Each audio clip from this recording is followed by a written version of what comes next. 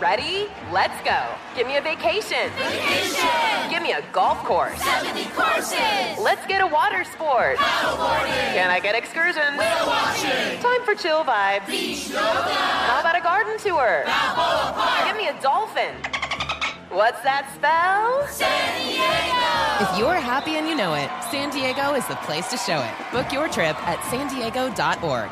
Funded in part with the City of San Diego Tourism Marketing District Assessment Funds. This is your moment, your time to shine, your comeback. You're ready for the next step in your career, and you want an education employers respect. So you're not just going back to school, you're coming back with Purdue Global. Backed by Purdue University, one of the nation's most respected public universities, Purdue Global is built for people who bring their life experience into the online classroom. Purdue Global, Purdue's online university for working adults. Start your comeback today at purdueglobal.edu. What's up? This your boy Lil Duval, and check out my podcast, Conversations with Unc, on the Black Effect Podcast Network. Each and every Tuesday, Conversations with Unc podcast feature casuals and in-depth talk about ebbs and flows of life and the pursuit of happiness. Unlike my work on stage, I tap into a more serious and sensitive side to give life advice and simply offer words of encouragement, yet remind folks to never forget to laugh. Every Tuesday, listen to Conversations with Unc, hosted by Lil Duval on the Black Effect Podcast Network, iHeartRadio app, or wherever you get your podcasts. Presented by AT&T. Connecting changes everything. Food 360 with Mark Murphy is a production of iHeartRadio. Coffee is very complex, like wine, even more complex. Coffee is an experience. Coffee is not just taste and flavor and caffeine. I think being on the ground is the number one ingredient to make sure that there's no tears in your coffee. You have to be. You know, if you can get people to certify, blah, blah, okay, that's great. But being part of the communities, that's how you do it. Welcome to Food 360, the podcast that serves up some serious food for thought. I'm your host, Mark Murphy. Some of you may know me as a chef and a New York restaurateur. And today's episode is bold. It's all about coffee. As we say in Rome, namo pi un caffè. Let's get started. Many of us on the go like to joke that we're running on coffee. But there's a good chance that that statement could actually be true for Giorgio Milos and Todd Carmichael, my guests today who you heard at the start of the show. I sat down first with Giorgio Milos. He's the master barista for Illy, the Italian coffee roasting company that specializes in espresso. His mother worked at Illy for 35 years as a quality control specialist, and when she retired in 1995, he took over her job. He won the Italian Barista Championship in 2008. And currently travels the country training and sharing his extensive coffee knowledge with some of Illy's biggest corporate clients. Giorgio, thank you very much for joining me today. Absolutely a pleasure. Let's talk about what a barista is, what the difference between a master barista, a regular barista, and maybe, I don't know, just a guy who makes coffee? What's the difference between all these people? Well, there are many different between these figures. For example, master barista, as I am, is a person who knows the agriculture production, who knows how to taste the coffee, who knows all the technical aspect of roasting, grinding, transformation. And also, a master barista is somebody that can share and teach. A great barista has to have, first of all, passion.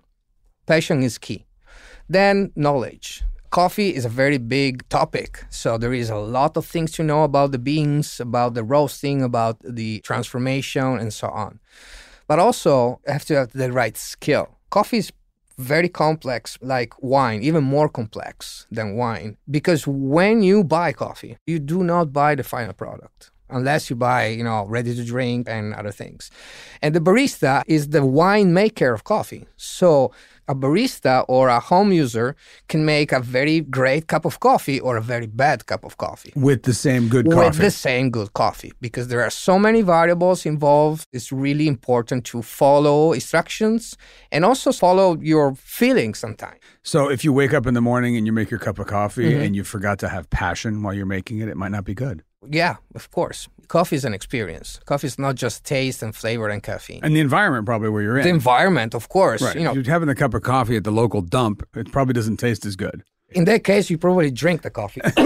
You don't taste the coffee. How do you judge a cup of coffee? Well, first of all, the approach is the sight, is the look. Mm-hmm. You know, you take a look of the color. If I have to judge brew coffee or a pour-over coffee that is not espresso, I like to have it in a glass cup so I can look through it. I can look the red reflexes, the color of the coffee, if there is some residual solids in the cup. And then what I do first is I close my eyes and I smell it, because the smell is the most important sense we use when we taste coffee. The sensation of smell gets into your brain right away, immediately. So in that way, you can start drinking your coffee. Then you have to prepare the other sense, the taste.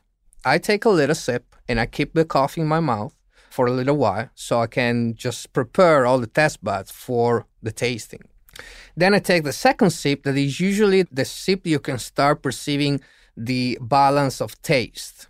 There is no saltiness in coffee, but there is sweetness, there is bitterness, and there is acidity. Then from the third sip to the end of the cup, you start perceiving different flavors, different aromatics, because the coffee in your mouth start releasing these volatile aromas that move into your nose by the retronasal activity. And then you start perceiving the flavor that is nothing else than a combination of taste and smell. Wow. So that you just start with your eye, you can see that. And then you're Yes. going to go dive into the cup Exactly. and really find out what the I flavors are. don't use any, what I like to call contaminants in my coffee. So I take the spoon and I stir. Are you talking about sugar? Talking about sugar and syrups Okay. and Sorry, whipped just- cream. just and checking. Yeah, that's just a coffee. And I'm good with that. It's not my thing, of course. But if the coffee is really good, high quality coffee, well prepared, you don't need any sugar to that. Gotcha. So to the listeners here, what is the one thing you could tell somebody to improve their coffee making at home? What would it be? Well, first of all, use the right water.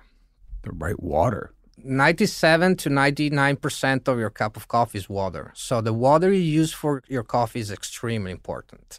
My suggestion is never use tap water, even if you're in New York here and the water is quite good, right? Right. But still, there is some like off taste that can really change the aromatics in the espresso. So my suggestion is use spring bottled water. And I was going to ask you what the biggest mistake is. I guess using bad water is the biggest Bad mistake. water and is there boiling another? water. And boiling water. Yes, You don't want it coffee to be does boiling. not require boiling water.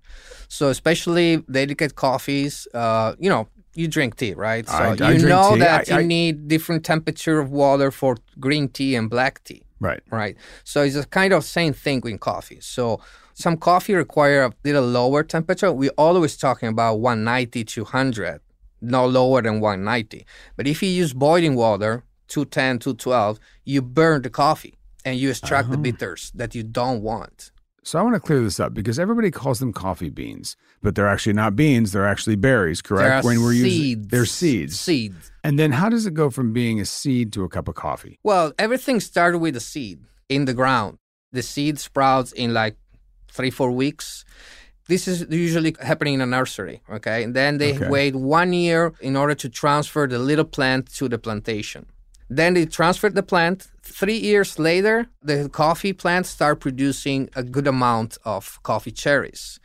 From there, the coffee plant can grow up to 30, 40 feet. But they prune on top in order to facilitate the harvesting. Oh, so they don't have to climb up too high. Exactly. So every time there is a very important rainfall following by a dry period, the coffee plant produces a blossom that in a couple of days become a beautiful white flower with jasmine notes. Oh, beautiful. It's beautiful.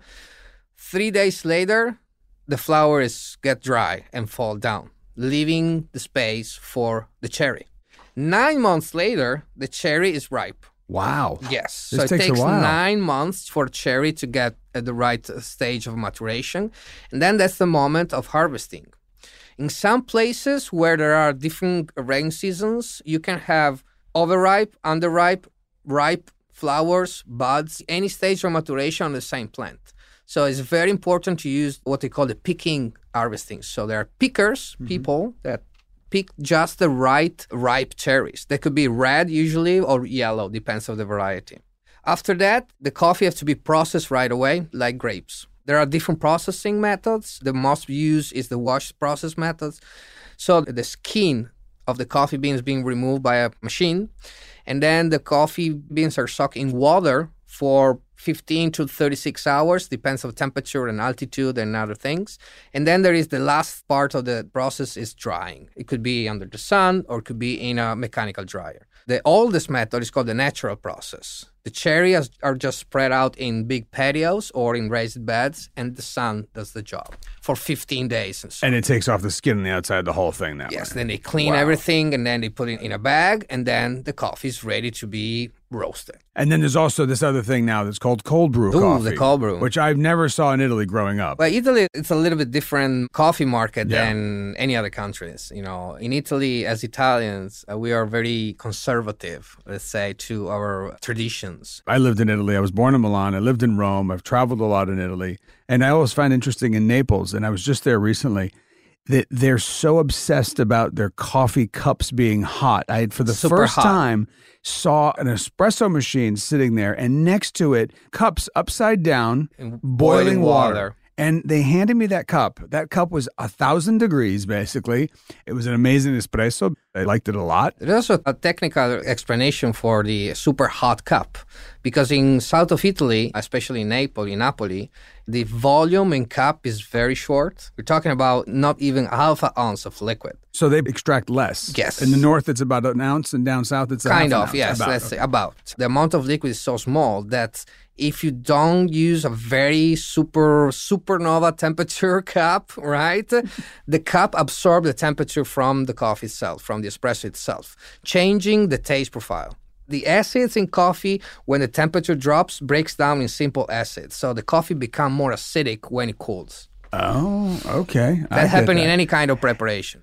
Well, this was all very, very informative. I want to thank you very much, Giorgio, for being here today. Absolutely. It was a very pleasure. And as I said, I could keep going for a couple of weeks if you want. No, the podcast isn't that long. No, but I got to tell you, what I really want now is a nice espresso. Thank you so much for being Absolutely. here. Thank you. Ready? Let's go. Give me a vacation. Vacation! Give me a golf course. 70 courses! Let's get a water sport. Paddleboarding! Can I get excursions? Whale watching! Time for chill vibes. Beach yoga! How about a garden tour? Balboa Park! Give me a dolphin. What's that spell? San Diego! If you're happy and you know it, San Diego is the place to show it. Book your trip at sandiego.org. Funded in part with the City of San Diego Tourism Marketing District Assessment Funds. This is it. Your moment. This is your time to make your comeback with Purdue Global. When you come back with a Purdue Global degree, you create opportunity for yourself, your family, and your future. It's a degree you can be proud of, a degree that employers will trust and respect. Purdue Global offers working adults like you over 175 flexible degree programs to meet your specific career goals. These include associate, bachelor's, master's, and doctoral degrees and certificates. Purdue Global degree programs range from nursing to business to communication and more. Whatever your interest, we have the degree that will move you forward. You have the knowledge, you have the experience. Now it's time to get credit for the work you've done and earn the recognition you deserve with Purdue Global, Purdue's online university for working adults. You know you're worth it. We do too. So don't wait another second to get the degree that will take your career to the next level. Start your comeback today at purdueglobal.edu. It took 11 years to get to this sale. The Knix Anniversary Sale is on now at knix.com. Celebrate the intimate apparel company that has reinvented products for real life with one of Knix's biggest sales of the year. Get 30% off all leak-proof apparel from the #1 leak-proof brand in North America, including period underwear, swimwear, activewear, and more. Millions of people have made the switch to Knix leak-proof underwear, and there's never been a better time for you to try. Save 30% on super comfortable, machine-washable, and great-looking underwear that's perfect for periods and light bladder leaks. Choose from a variety of colors, styles, and sizes, from extra small to 4XL. You can even match your leak-proof underwear with an incredibly supportive and comfortable Knix wireless bra. Don't miss this chance to stock up on your Knix favorites or try something new. It only happens once a year at Knix.com. That's KNIX.com for the Knix Anniversary Sale. Hurry, the sale ends on Monday, May 13th. Go to Knix.com. That's KNIX.com. We'll be right back after a quick break. Welcome back to Food 360. To get a larger understanding of the coffee industry, I spoke with someone who actually flies around the world in search of the perfect coffee bean. Todd Carmichael is the CEO and co-founder of La Colombe, one of the best specialty roasters in our current third wave of coffee. In 2011, he was named Esquire's American of the Year, in part for his philanthropic work reviving the coffee economy in Haiti. He's traveled far and wide to explore the different coffee cultures in the world, and he's documented his explorations for 2 Travel Channel shows, Dangerous Grounds and Uncommon Grounds. Todd, thank you so much for joining me. Oh, it's a pleasure. So when you got into coffee, you wanted to get coffee from Haiti, but you couldn't find it anywhere in America. And from what I understand, when you can't find what you want, you just pack a suitcase and you go there. Yeah, a backpack. Yeah. Okay. I was making a blend for the South for Sean Brock, right? And, Sean he's a beast when it comes to finding the right ingredients. And you don't mess around with that. I want to get something authentic, and it has to include Haitian coffee because that was the coffee of the South for hundreds of years, right? But there was none left in the States. So I said, all right, backpack it up. Let's go in. This was right after the earthquake. So you can imagine things were upside down. And this was kind of lighting a fire under me too, because I know that, as a farm kid, that selling your produce, your products to the market is what helps you survive. Without that, you lose the farm. And so what I saw when I saw the earthquake was there's going to be some coffee farmers who are going to lose their farms. So let's get on the road. Let's go. It was quite an adventure. What I found was both promising in a way, but also devastating, just heartbreaking. So the remedy would be more than just buying a container of coffee. It meant getting involved in the communities. Well, that's what I understand is that, a lot of these countries where these beans are grown are very poor countries. They've just been taken advantage of, used and abused over the years. That is definitely the case. It's less and less, but it's always still a problem. I think being on the ground is the number one ingredient to make sure that there's no tears in your coffee. You have to be. If you can get people to certify and blah, blah, okay, that's great. But being part of the communities, that's how you do it. And that makes you feel like when you get up in the morning, you're doing something right as well. My job is to make people happy with coffee. Right. And that means the people who make it, that means the people who work it, and that means the people who drink it. So everyone's going to be happy with this coffee, right? And it's not about me. It's just not. Now, if it were, man, people would come to that cafe and go, what the freak? Because I may have found a coffee that tastes vaguely of cucumber and I don't know why. So we're going to drink that for a week. It's like people are like, okay, I got to go somewhere else. This guy's nuts. Yeah. But it's just looking out and making sure you're happy. That's the idea. Well, you had a travel show at one point, and I heard certain things happened to you. You got shot at, you got stabbed. That was all in the name of finding good coffee. Yeah. Coffee is grown in the isolated parts of isolated countries. So, even in the countries that you're going, you'll say, I'm going to there. For them, that's extraordinarily isolated, way up in the mountains along the equator, right? And it's also a place where there's a lot of conflict, right? So you're going to have opium or, poppy growth. This is where you're going to get most of your militia groups might be hiding in there, or particularly right after some kind of political unrest or infighting within the country, that's where things are going to stay hot. But that's where your farmers are. So you want to get in, take care of them, and get out of Dodge. Right? I just bleep myself, wow, didn't I? That was great. Very good. So this is a dangerous job, being a coffee person. It can be because, each country is built a little differently, right? So right now, there's some beautiful bean coming out of DR Congo on the Rwandan side, Lake Kivu, right? There are about 14 different factions that are shooting each other in the face right now. Right. But there's coffee there. So the question is, do you go in or don't you? It's like, I want to go in and buy their coffee and support the growers, but then, of course, you also don't want to get killed. Right. There's an equation to There's an equation. That. You have to sort of figure that out. So the flavor comes from the plant, obviously, how it's grown and where it's grown. Like wine, some people like Pinot Noir and some people like Cabernet. Like, what's the difference in between those plants? And also, I guess the second part of that question is, does the roasting have a lot to do with what your final product is? So coffee is exactly the opposite of wine, because in wine, you take the juice from the fruit and you throw away the seeds and the rest, where in coffee, we keep the seeds and we throw away the fruit. It's a cherry. Right. Now, that seed, its base flavor is going to be contingent on the plant that's growing it, because there's so many different varieties of coffee plants. The altitude is super key, because the higher the altitude, the more dense that seed becomes. As it goes lower, the more porous it becomes. That's the density that gives it its flavor. You have how it's processed from the moment it's picked, whether it's washed or natural or dry, the age of it. So let's say you get all of that done and you bring down this super high alt coffee, let's say a geisha from Panama, it's treated and processed well, it gets bagged, it's cryovac, it hits your station, and then you burn it. Yeah, it's going to taste like butt. And that coffee right there, 12 years ago, sold for, at the farm, it was me and 2 other companies were bidding for it, for $479 a pound. That's how good that coffee was. And it's still coming out of that region. You can get coffees that are so outrageous to hurt you, but in 2 minutes on a roaster, you've just screwed it. It's like taking bluefish tuna and having it cooked by my grandmother. You know, it's like, yeah. Hammering it. Yeah. Oh, wow. And so is it just because of the altitude that the pit is more dense? Yeah. Everybody's probably thinking what I'm thinking. What do you do with the fruit? You just throw it out? It becomes fertilizer? Well, no. See, now in region, there's a couple things. One, you till it back into the soil like a responsible husband of the land. But for consumption, in origin, people make tea from it, and it's outrageously good. In fact, if you make a graph of antioxidants, and you go like, oh, here's the blueberry, and you have a line, and you have whatever, acai, here's a line. And then you put cascara is what it's called. That line goes for 19 pages.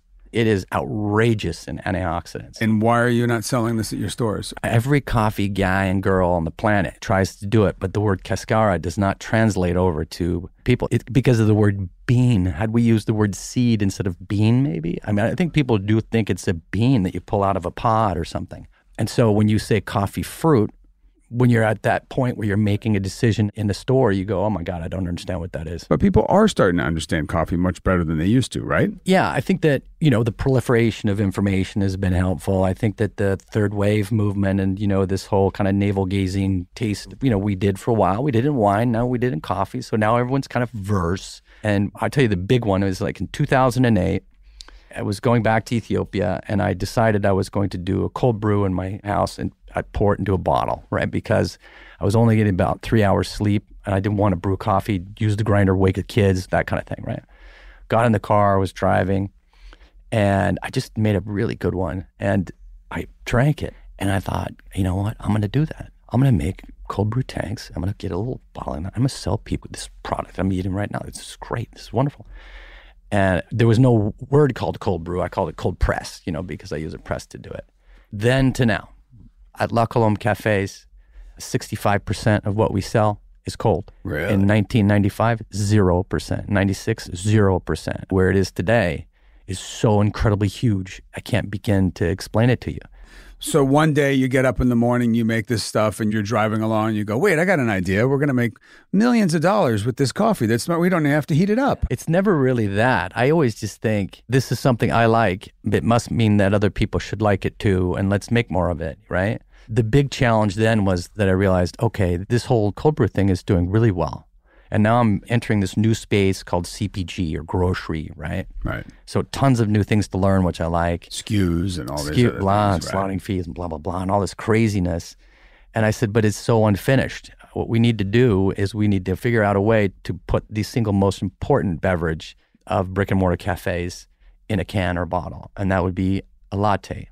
But the problem was, a latte has 3 ingredients. It's concentrated coffee, which is espresso, like you drink. There's milk. And the third ingredient is vapor. Definitionally, it's incorrect, so the nerd in me gets upset, but it's just like we're not delivering on the promise. So I went to work on my little lab on how to solve that. Can you walk us through that? Well, first, I had to go borrow something from my wife. No, it's something in her shower, right? And I noticed that she takes her shaving cream cans and turns them upside down, right? You don't know that they do this. They do this because they don't want to have rust rims on the... Really? Yeah, they do this. On I the see enamel. Someone nodding over there. Dudes don't know that. Oh, no. We do not know that, no. Because then, they don't want to leave little rust rims on the marble, so they turn it upside down. And when it was turned upside down, I saw there was a valve on it. And I thought to myself, oh, that's how they put gas in there to compress the gel so it'll come out of the can. That's pretty smart. But I left my consciousness. 2 weeks later, I'm standing in the refrigerator. My kid's 4.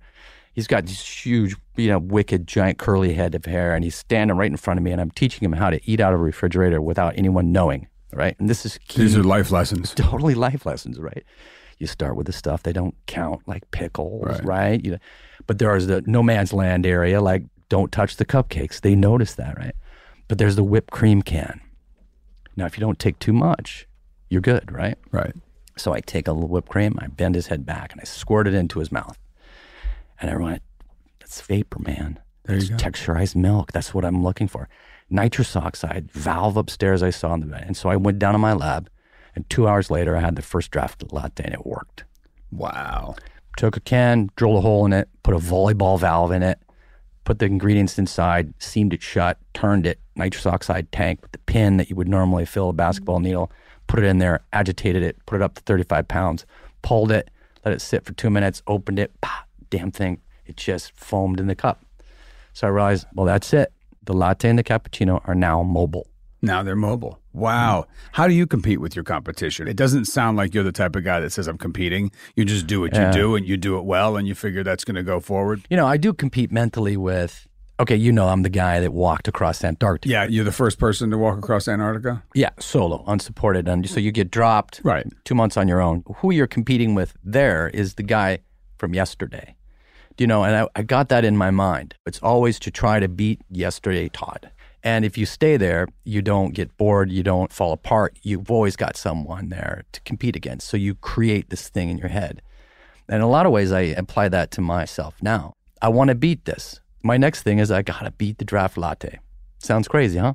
But I want to do better than that. I don't know how. And then I want to improve it at the same time. Right. Like, what can I do that's more incredible than that? You get up every morning and you're competing with yourself. Yeah.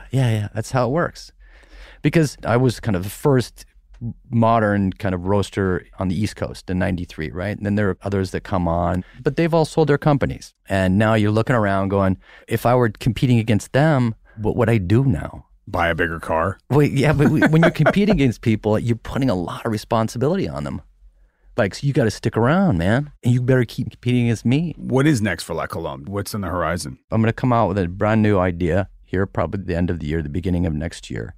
We're looking at sharing what we do with more countries. So getting back into more of the giving back. Yeah, but also I'd like to export and I'd like to build factories in other countries too. I mean, in other words, you know, coffee consuming countries I'd like to get involved in. Right. And then, yeah, I'd like to just continue to grow a monster company that one day I can take on the big boys. I want to pull down either Coke or Pepsi and choke them. Okay. That's what I'd like to do. Well, like get them on the mat. I mean, not kill them, just like make them tap out. Right. Yeah. All right, one last thing. I have a little game for us to play. I'm going to ask you a question, something about coffee, and you're going to tell me if it's true or false. Seattle is the coffee shop capital of America. True or false? False. Yes, New York has the highest concentration of coffee shops. Teddy Roosevelt loved coffee so much, he drank a gallon a day. True or false? See, with all the cigars, I'm going to go with yes. Yeah, it's true. Yeah. It's true. Finland is the world's most caffeinated country. True or false? True. Yeah. The average adult there goes through 27.5 pounds a year. Americans drink only about 11 pounds a year. You should see how they brew it. That's the thing. They use a lot of coffee per ounce, then it's not really that efficient. It's just their process. An average American spends about $500 on coffee a year. True or false? I would think more. Yeah, that's false. They spend an average of $1,000 a year.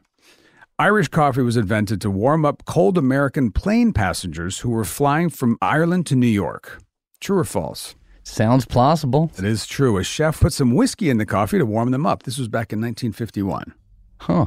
Well, this was fantastic. I feel like I've gotten quite an education today. Thank you so much for coming in here and educating us. No, it's been fun. This is great. That was amazing. I learned so much about coffee today. I want to thank my guests, Giorgio Milos and Todd Carmichael. See you next week. Food 360 is a production of iHeartRadio, and I'm your host, Mark Murphy. A very special thanks to Emily Carpin, my Director of Communications, and producers Nikki Etor and Christina Everett. Mixing and music by Anna Stumpf, and recording help from Julian Weller and Jacopo Benzo. Thank you to Beth Ann Macaluso and Kara Weisenstein for handling research. Food 360 is executive produced by Mengesh Hetikadur. For more podcasts from iHeartRadio, visit the iHeartRadio app, Apple Podcasts, or wherever you listen to your favorite shows.